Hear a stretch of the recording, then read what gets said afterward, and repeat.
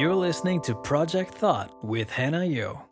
In 2007, I was 28 years old, single. By that time, I had already ended the long distance relationship and I have registered myself to vote. I'm a member of the DAP and I was free and not committed to any relationship. So I had a lot of time in my hand. That year, I met my husband. We never dated, but in June, I received a proposal from him and I took some time to think about it, 10 days. I said yes to him for a lot of different reasons. Both of us felt that this is the life partner that God has prepared for us.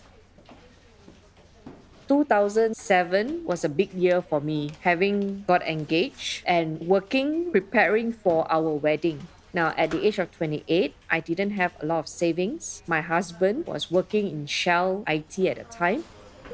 My grandfather was dying, very ill, and at the same time, we had very little to prepare for our wedding. So it was a very busy personal season for me. Today, I would like to present to you for the very first time, Mr. and Mrs. Ram. We got married in January 2008. We did a do-it-yourself honeymoon. We came back and I remember I was in the event management company in USJ1 and I read in the news that Pak La had dissolved parliament. Seri Paduka Baginda yang di-Pertuan Agong telah berkenan supaya Parlimen ke-11 dibubarkan berkuat kuasa hari ini 13 hari bulan Februari 2008 bagi membolehkan pilihan raya umum ke-12. I was very excited to be voting for the first time. Then I got a call from Edward Ling. I was in my office in Cyberjaya when I received the call from Tony. And I remember because of the strong stigma about the opposition, I had to quietly answer the call for fear of repercussion from colleagues of being associated in DAP. Tony got very quickly to the point and asked if I would convince Hannah to be on standby as a candidate for DAP in Subang Jaya. He found out that she had a great profile, qualified lawyer, young and a woman. You see, DAP was then and still is into women's empowerment. He had only met Hannah a few times and he wasn't sure if Hannah was willing to be a candidate. And also at that time, we had the often abused ISA law. Also, very few at that time believed that any change was possible as Malaysia had only been under the reign of one government since independence. Yes, I said yes immediately and gave Hannah a call. Edward said that, hey, you got to be on standby. You got to be on standby to be a candidate for Subang Jaya. All of a sudden, what does it mean to be on standby? What should I do? I was thinking, why me? Why not Edward? At that time, not many people wanted to run for opposition party like the DAP. So it's not like, here's a seat. Who wants to run? You don't have the same problem like what you have today where many people would make themselves available to be a candidate. Back then, opposition didn't have a high chance of winning, not in Subang Jaya. Subang Jaya had been won for many terms by MCA. Therefore, if you were to contest, very likely you would lose your deposit money because to become a candidate, you have to place a deposit. You have to get a certain percentage of votes for you to get your deposit back. So if you don't get the number of votes enough for your deposit will be forfeited, 8,000 ringgit. So not many people would want that on top of the money you have to spend campaigning and then you don't stand a chance to win. And in addition to that, if your parents, if your family members are in business, then you would be blacklisted. You would not be able to get many different contracts. You can't do business with government. You probably find it difficult to do business outside also if you are labeled or associated with the opposition.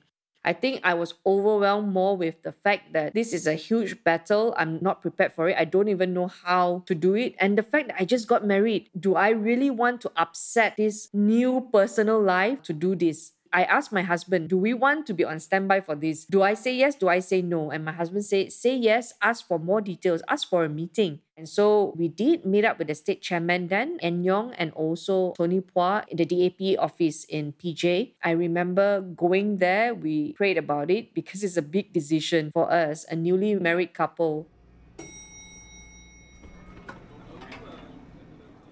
When we arrived there, we were told that very likely our opponent, MCA would be fielding a woman candidate in Subang Jaya. And usually when one party fields a lady candidate, the other party would also field a lady candidate. I remember the state chairman asking for my Chinese name, and he said, "You are confirmed to run for Subang Jaya." And that's how my name appeared in the Chinese newspaper, that I would be the candidate for Subang Jaya. So in that sense, I'm actually very glad that I didn't have to decide. It happened so quickly. If I had more time to consider, to think about it, maybe I would have said no. But because of how fast everything moved, looking back, I think it's a good thing, because the entire task of running a campaign and joining politics would have overwhelmed me completely. If I really had thought about it, maybe I would never have said yes. But there's a slight bit of excitement, because I thought the news that I've been reading, all these politicians, these leaders that I read about, maybe this is the platform, this is the chance for me to be a leader like that.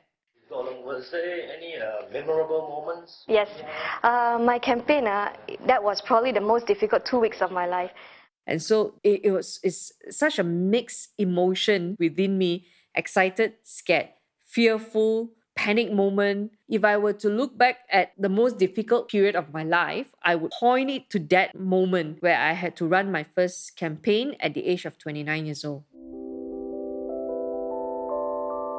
In the next episode, Hannah recounts how just 3 young people with absolutely no political experience did their best to scrape together the humble beginnings of an election campaign.